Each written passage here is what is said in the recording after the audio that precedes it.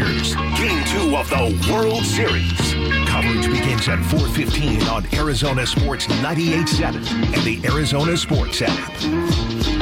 Well, the Texas Rangers get Game 1, 6-5 on the walk-off home run from Adolis Garcia. Corey Seager also notably with the two-run homer in the bottom of the ninth that tied the game against the Diamondbacks closer Paul Sewald.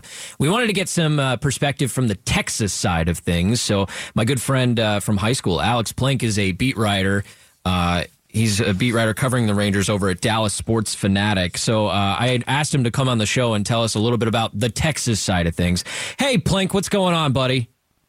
What's going on, Zinsmeister? How you guys doing? I'm good. Hey, this is my radio partner, Mitch Ferreldis, as well. Thanks so much for taking a few minutes and chatting with us. I'm sure you're either at the ballpark or on your way to the ballpark for Game 2 today. Set us up a little bit for Game 2. We know what happened in Game 1. We're going to get Jordan Montgomery tonight. What do we know about Jordan Montgomery? Jordan Montgomery has been a horse this postseason. Came in Game 7, 2 1/3 scoreless against the Astros. Really, has just been dominant this postseason outside of maybe a 4-run performance in 4 innings in Game 2 against the Orioles. 6 1/3 shutout in Game 1 against the Astros. 5 1/3 2 runs against Houston in Game 5. But you could say Nathan Eovaldi is the Rangers' best postseason pitcher. You could say Jordan Montgomery. I wouldn't say you'd be wrong either way, but the Rangers bringing out the second part of their two-headed postseason monster on the mound. And then there's the third monster where, at least in intimidating fashion and by name alone, Max Scherzer, who is likely to set up and pitch in Game 3. But he hasn't looked like the same Max Scherzer. What do you give as the reasoning as to why he hasn't looked like Mad Max right now? Well, he's coming off. He hadn't pitched since mid-September when he left his start against the Blue Jays. And so he'd gone about a month without pitching.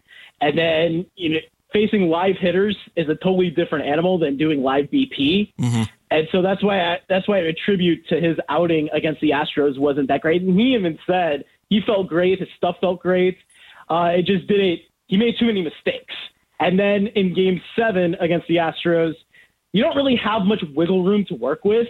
And so as soon as you get into trouble, you're out of there. And Bruce Bochy's not even going to take any chances, sort of like what Dusty Baker did with Christian Javier. Talking to my good friend Alex Plinck, covers the Texas Rangers for Dallas Sports Fanatic. I remember back, it must have been 6-7 months ago, you and I having dinner at spring training, and I don't think either one of us thought either of our teams would end up where they are currently. Can you tell us, I know what we all think in the Valley of the Arizona Diamondbacks as a team, but what is the Rangers' perspective? What do Dallas fans, what do they think of the Arizona Diamondbacks coming into this series?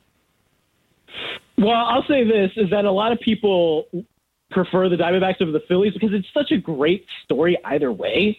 But with the Diamondbacks, you saw them 4 times this year. But the one thing that stood out to me is that you don't see this style of play, especially nowadays, where teams are playing small ball. You're seeing more stolen bases because of the way the rules are. But, bunting, sacrifice bunting, you don't see that. Team speed, you don't really see that. It's all about the power in the lineups. And so that's why I feel like the Diamondbacks are a very tough matchup. Similar, I would even say a tougher matchup than the Rays and the Orioles. And the thing with the Rays and the Orioles is they didn't have really any base runners, or they were down in the series to where they couldn't utilize their game plan. You saw it yesterday. This is what I like about the way this series was set up yesterday, is that both offenses got to utilize their game plans 100%. You got to see why both offenses are successful by their own means. But it's also kind of interesting because while it's clear that the Rangers are driven by the power that they provide in that lineup, we also saw a little bit of a taste of their speed and their base running ability. Like Evan Carter, we know how fast he is. And Adolis Garcia even swiped a bag on the first pitch after getting hit by a pitch. How much of a factor does their speed play into their approach? Well, they're a team that is really aggressive when going from first to third, but they don't really run that much. They're a lot more passive when it comes to stealing bases compared to previous years.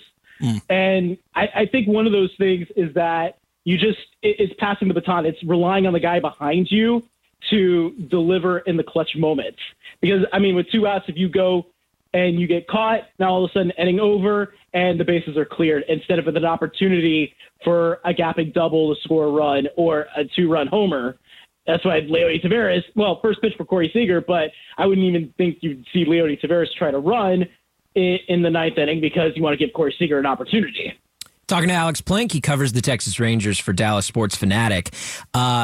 Let's get real here for a second, Plinck. It's just you and us talking. What is the weakness for this guy, Adolis Garcia? Because he's just tearing the cover off the ball, and we got to do something to stop him. How do you do that? What is his weakness? The easy answer, walk him. I mean, if you don't want him to hurt you, you walk him. Or I guess well, no, I wouldn't say don't hit him because then it'll just fire him up more. But the thing about Adolis Garcia when he first came up was his weakness was his chase rate. He would be chasing all over the place. And each and every year, he's becoming more and more attributed to the strike zone and not chasing and taking walks. Now, yesterday he drew his first postseason walk of this postseason, but the walk total has increased each and every year because while Adolis has the flair of the dramatic, you realize in this lineup that, hey, if I don't see a good pitch I want to hit, I'm going to take it, I'm going to take my walk, and I'll let the guy behind me take care of it. Speaking of this lineup, a guy that hits a couple of places before him who's having quietly a Barry Bonzian-like postseason in Corey Seager. Do you think there's any sort of... I mean, obviously he had the World Series and the playoff run in Texas back in 2020 when that was the only place baseball could be played. And do you think that his familiarity with this park has very much served as an advantage to him in this postseason? Oh, he loves this place. He loves this place. It's pretty a tribute when you join this club and you pick the exact same locker that you had in 2020. Wow. I mean, they give him the exact same locker and locked in, however you want to play on words on there. But yeah, no, he just, it's amazing when it comes to playing at Globe Life Field and Corey Seager. It's just, you know that you're in for a treat. I don't even really have a good question here. I'm just going to kind of throw out a name and you tell me how you feel about this situation. Bruce Bochy came out of retirement to do this job again as the manager. I don't know that his family wanted him to do it. I don't know that he needed to do it. I think he probably is one of the better managers of this era to begin with without going to the World Series this year. But here we are. He shows back up at the ballpark and takes a team immediately to the World Series. What can you say about Bruce Bochy and the job he's done this year? Bruce Bochy is one of the most calm guys, regardless if the team has won 8 straight, lost 8 straight, which coincidentally happened in the same month. Talking to Bruce Bochy, you wouldn't know where the team is at when you're talking to him before the game. He's just the most calm-mannered, and it reflects on the team. I mean, the interesting thing is that when the team flew from Seattle to Tampa after losing 3 or 4 to the Mariners and essentially losing the division, one of the things is, okay, who stepped up? Who made this big hero speech? Nobody did. Everybody knew that, hey, we missed out on an opportunity. Now we have to go to Tampa and we have to play a wild card series and it's game on. I don't know. And it all stems from the top. Oh, sorry, Alex, about that. I don't know if you see the similarity the same way that I do because you follow this team a lot closer. But the last time that the Rangers were in the World Series, they were kind of driven by these expensive contracts and a lot of power. And I almost see the same kind of scenario with this 2023 team. Do you agree? Oh, yeah. I think you do. And I think the beauty of this team is that it's not only the big contracts of Simeon, Seager in the lineup you're talking, but also you've got Adolis, who I'm sure everybody is aware of now via Twitter/X, that they basically got him from cash for the Cardinals and got him back from the Rangers after they DFA'd him. Nobody wanted to claim him. But then you've got Evan Carter, who they drafted in 2020, just turned 21. And so you've got a mixture of young talent and veteran talent. And even speaking of like Jonah Heim, who they got from Oakland a couple of years back for Elvis Andrus. Everybody gets a good piece of their team from Oakland, it feels like. Yeah. Plinck, I just went back deep into my text messages with you, back to the year 2021, when Adolis Garcia started to make an impact. And I texted you and I said, what's the deal with this Adolis Garcia guy? Should I pick him up? And you said, yes, absolutely yes. You did also mention he might lose playing time to Chris Davis. Thank God that didn't happen. But I just wanted to give you credit that even a couple of years ago, you knew Adolis Garcia was going to be something special. So I love you for that. I also don't love you for that because of what happened to the Diamondbacks last night. But credit to you, brother. You certainly called your shot on that one.